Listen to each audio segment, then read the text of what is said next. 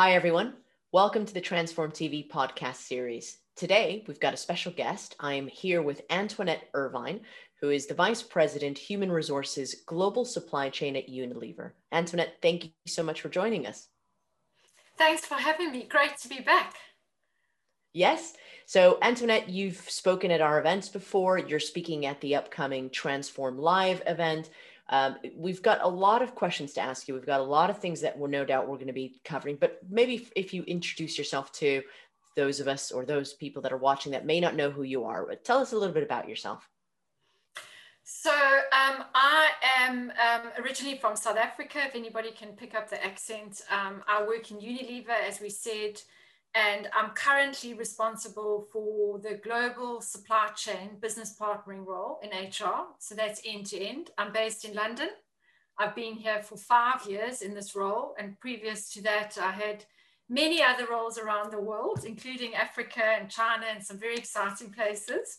But very nice, obviously, to have a chance to be in a global role like this with Unilever and to have that experience of what's happening all around the world.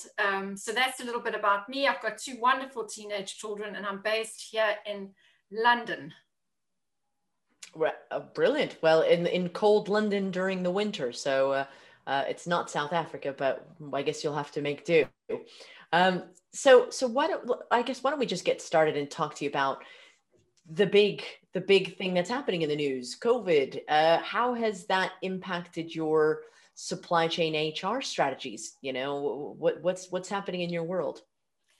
So I think, those of our guests that will be listening to this will know that it had a massive impact in the short term. And I think that there's 2 things I'd say. There's the short term and there's long term. I think in the short term, again, just to put some context to what I'm going to say, is we're a manufacturing marketing company. We have 260 sites around the world that we needed to run. So when COVID came, we were one of those businesses that was deemed as essential in terms of our consumer goods.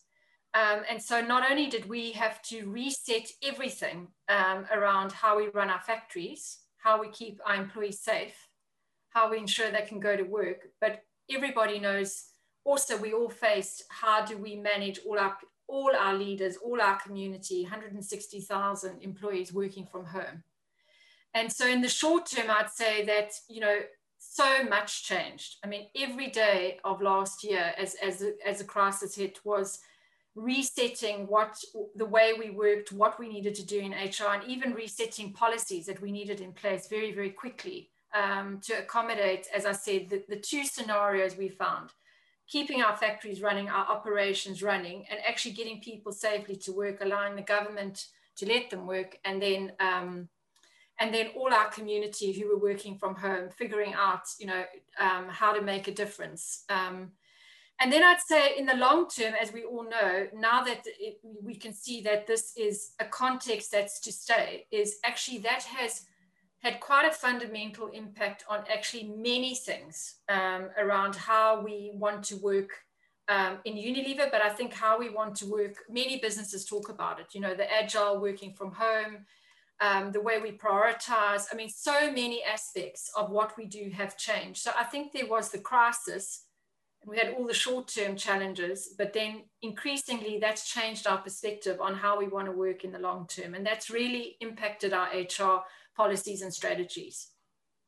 Well, it's been, a complete game changer, hasn't it? I mean, the great big working from home social experiment that I think everyone was talking about has worked. I say this all the time. I when I talk to some of the supply chain people, I think, can you imagine if I had asked you a year and a half ago, can you work from home? And most supply chain people would have said to me, absolutely not. No way can I work from home. It's impossible. Are you crazy, Maria? But we are.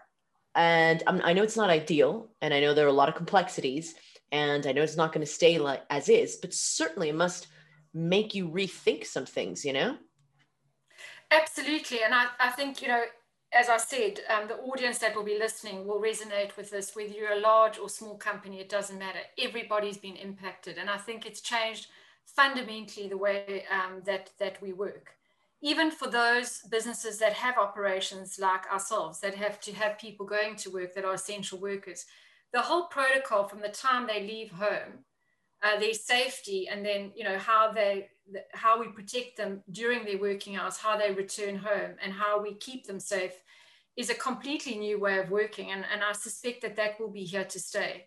And as you know, on the agile ways of working, we've really broken down all the prejudices, all the barriers about working from home. We've had to reorganize in most companies, small or large, how teams work, how people connect. You know, mental resilience, as we know, is a huge topic, you know, that we could talk about. But, you know, I could spend lots of time talking about the challenges that we experience with the isolation that our employees feel from working from home. But it shifted a lot of things. And I think in COVID, I'm sure many businesses faced it. But for us, there was a lot of clarity on what we needed to do. So before COVID, you know, there was much more freedom to have many things in the air, many priorities, let's say. But suddenly when the crisis came, that prioritization, that focus of what we needed to do, galvanizing people, people coming together, you know, I saw collaboration from an HR point of view that I've never seen before. I saw sharing of resources. I saw cross-functional teams. So some of that we do have to bottle. We do have to try and keep some of the wonderful things, even though we're in such a difficult context, about ways of working that came about, would be our experience in Unilever, but I'm sure other companies saw that as well. So how do we keep some of those, you know, really important practices, as we said, working for us going forward? Because we did have real focus on what was important during the crisis and the peak of the crisis. Well, I think sometimes crisis can bring out the best in some people, you know, in some organizations, can't it? The kind of collaboration, unity, working towards a common goal.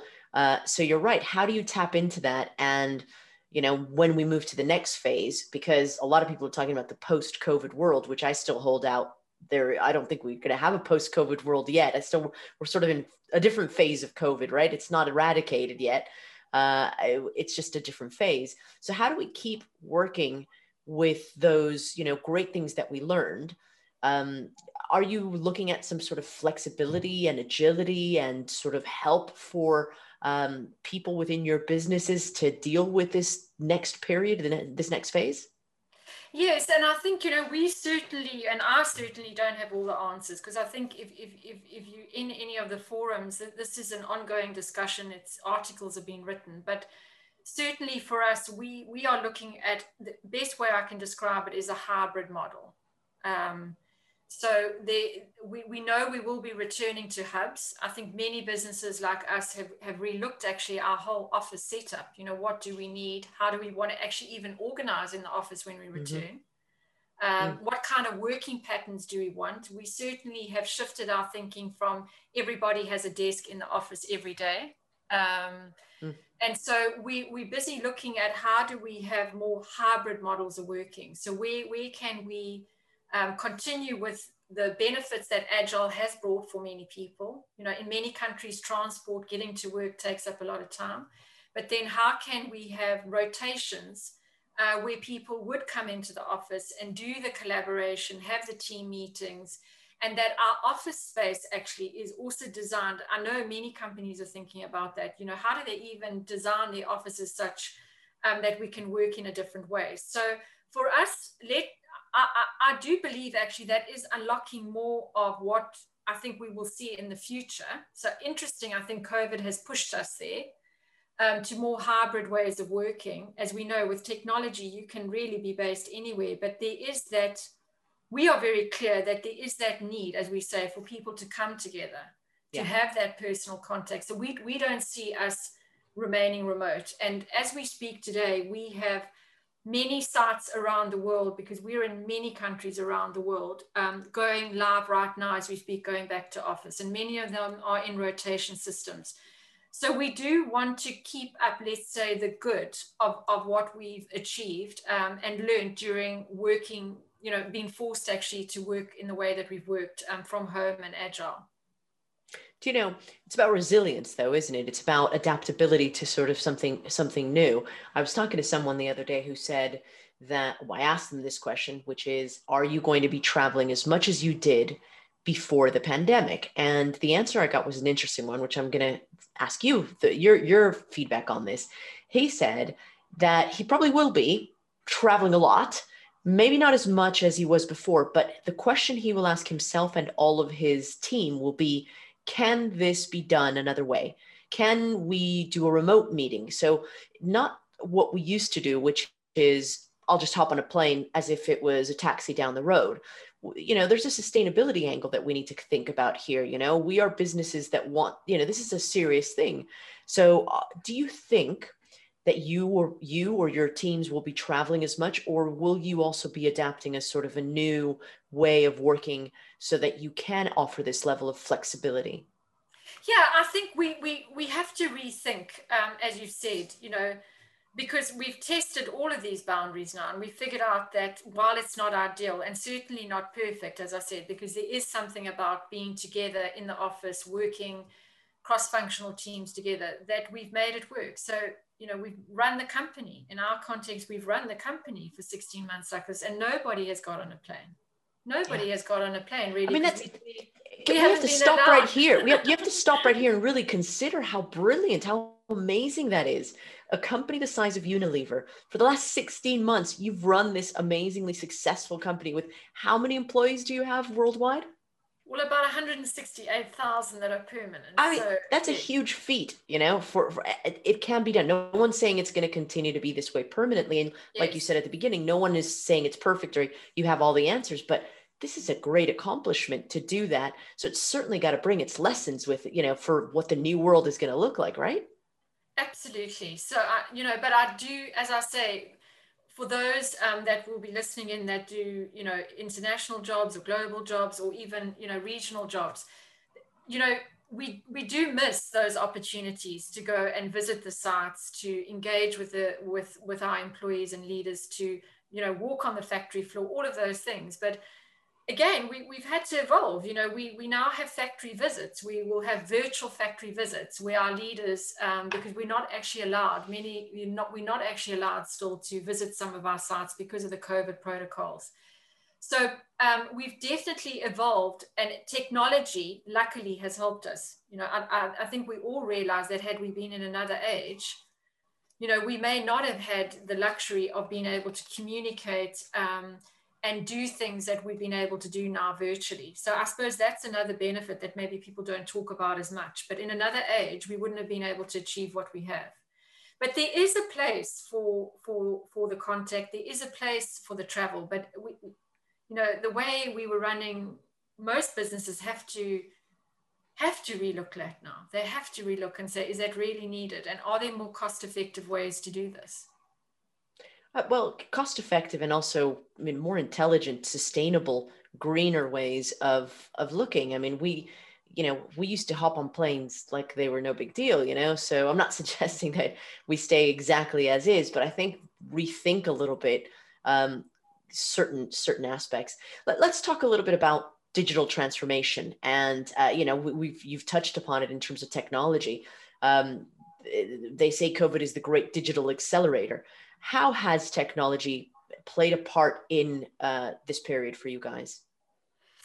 Yeah, I mean, I think, you know, you can keep it as basic as all the platforms we've been using to, you know, to have meetings and engage and collaborate and break out. And so there's the sort of, let me say, foundational technology that we use every day now, that I'm sure many of our leaders, by the way, didn't use because Yeah. they were always in face-to-face meetings. And then more in terms of where we are in the supply chain in Unilever, for us, in a supply chain that we run, and again, I'm sure there's many technical companies that have supply chains, but many parts of the supply chain are actually requiring digital transformation, whether that's in manufacturing, in terms of automation, whether that's no-touch planning, whether that's logistics, etc. So there are, and what COVID did was it probably heightened the reality of how important it actually is to accelerate what we call the digital technologies that we're bringing in, so that we can run the business, as I said, successfully, right? With more of the automation, more of the analytics, all of the things that come with those digital solutions. So it has certainly accelerated that. Luckily for us, is we were already on a path before COVID hit. We'd already identified in Unilever a very big need to transform. And so many projects were in flight. We had a period where we did pause some of them because of the business, we just all hands on deck, let's run the as I said, the operations. But certainly now we're very, very grateful that we're in a position that we're already down the track to make those implementations that we need to do across Unilever with the digital automation that's coming in. Let's move on to a different topic, which is a topic that is very close to your heart and mine as well: diversity and inclusion. Do you think it took a back seat during COVID for you guys or for other companies? Yeah, I mean, for us it didn't, but I'm sure it may for other companies. The reason it didn't for us is because our plans are well entrenched, if I can put it that way. Our plans in terms of not only the diversity we want in Unilever, but the culture we want to create is well entrenched with what we want to do. And in fact, COVID heightened the need on the inclusiveness, the climate of inclusiveness, the connection, many of the aspects we look at in terms of what we call driving inclusive culture. So for us, it actually didn't. And in fact, what we did see is that, it did break down some of the prejudices, as we spoke about earlier, and the barriers, the assumptions about families, the assumptions about women, so many sort of judgments people can have because they don't get to see your family life. We found in our organization that those barriers were broken down. Really? So actually, if you look at that and you say, okay, well, what's the benefit of that? Because obviously all of this had lots of negatives for people that were working from home. It did create more understanding and empathy, of how people need to work, what are their responsibilities, and it leveled the playing fields. So, okay. And in fact, we excited because in our supply chain, we actually hit in January 40% gender representation across our top. Wow. Yeah. So, I mean, we were celebrating just last month because we actually, for the first time, as I said, broke a glass ceiling. I didn't think we would get through. So that's 40% representation. Sorry, because I interrupted. I went, wow, right when you would tell me exactly what it was. 40% representation where? For all, across our supply chain, our global supply chain, all our leadership roles. So let's say management as a category, although it's quite traditional, that term. And we are now 40%, which is in a supply chain technical context is, I think the industry is probably sitting at 20%. So, so for us, it didn't slow us down. And in fact, I think as I said, it's, we also had diverse leaders. I don't know if other companies had that, but we had the experience that individuals could really just, let's say, get stuck in and really help. And so, again, you started to see a lot of even newcomers that we had in the company that previously may not have felt safe to sort of show their full game. So there were a lot of barriers, if I'm making sense, that actually got broken down. And that actually helped us to drive our agenda on, this is why, everybody, we need to ensure that we can unlock it for women, for men, and for everybody. And we need to create this inclusive environment. But I'm sure for many companies that they may have prioritized this as not the most important thing during COVID. Well, what's been the benefit of this? Has it contributed to different thinking? Has it contributed to helping you guys move your business forward? Yeah, I mean, I think for us, it's not only is it that we are creating, if we look at our engagement scores, if we look at, how people feel about what we're doing, how they feel about working for Unilever, what Unilever stands for, we're very lucky that we're in COVID, actually, we saw a 10% jump across the board when we did our dipstick at the end of last year. And that was in acknowledgement of the effort that we had again, we're lucky we could do that. We weren't in a financial context like other businesses may have been. We really prioritized our people and we prioritized the culture, and that came through in what people said. And ultimately, if you look at, how Unilever has performed, or actually the ability to run the business in that context, we're very proud of what we achieved over that period. And we believe that the winning formula has to be having diverse and inclusive leadership teams. I mean, we believe that's fundamental to the formula. The other quick point I do want to say is that George Floyd, the whole thing around Black Lives Matter, as you know, exploded during last year. And so that was an important moment for us as well, to acknowledge that we still have a long way to go, Unilever as well. And I think around the world, that heightened the focus around, our brands, our advertising. So this is not just about inclusion in the workplace. This is about inclusive advertising. It's about what our brands represent. It's about ensuring that we are meeting the consumer needs. And the consumers actually, even though I think is polarization, are But they're demanding it. They are demanding. People are looking for more equity. They're looking for more fairness. They're looking for more values in organizations. And so for us, this actually represents a strategic, or let's say competitive advantage as well for us, if that makes sense, with our brands that we have in Unilever.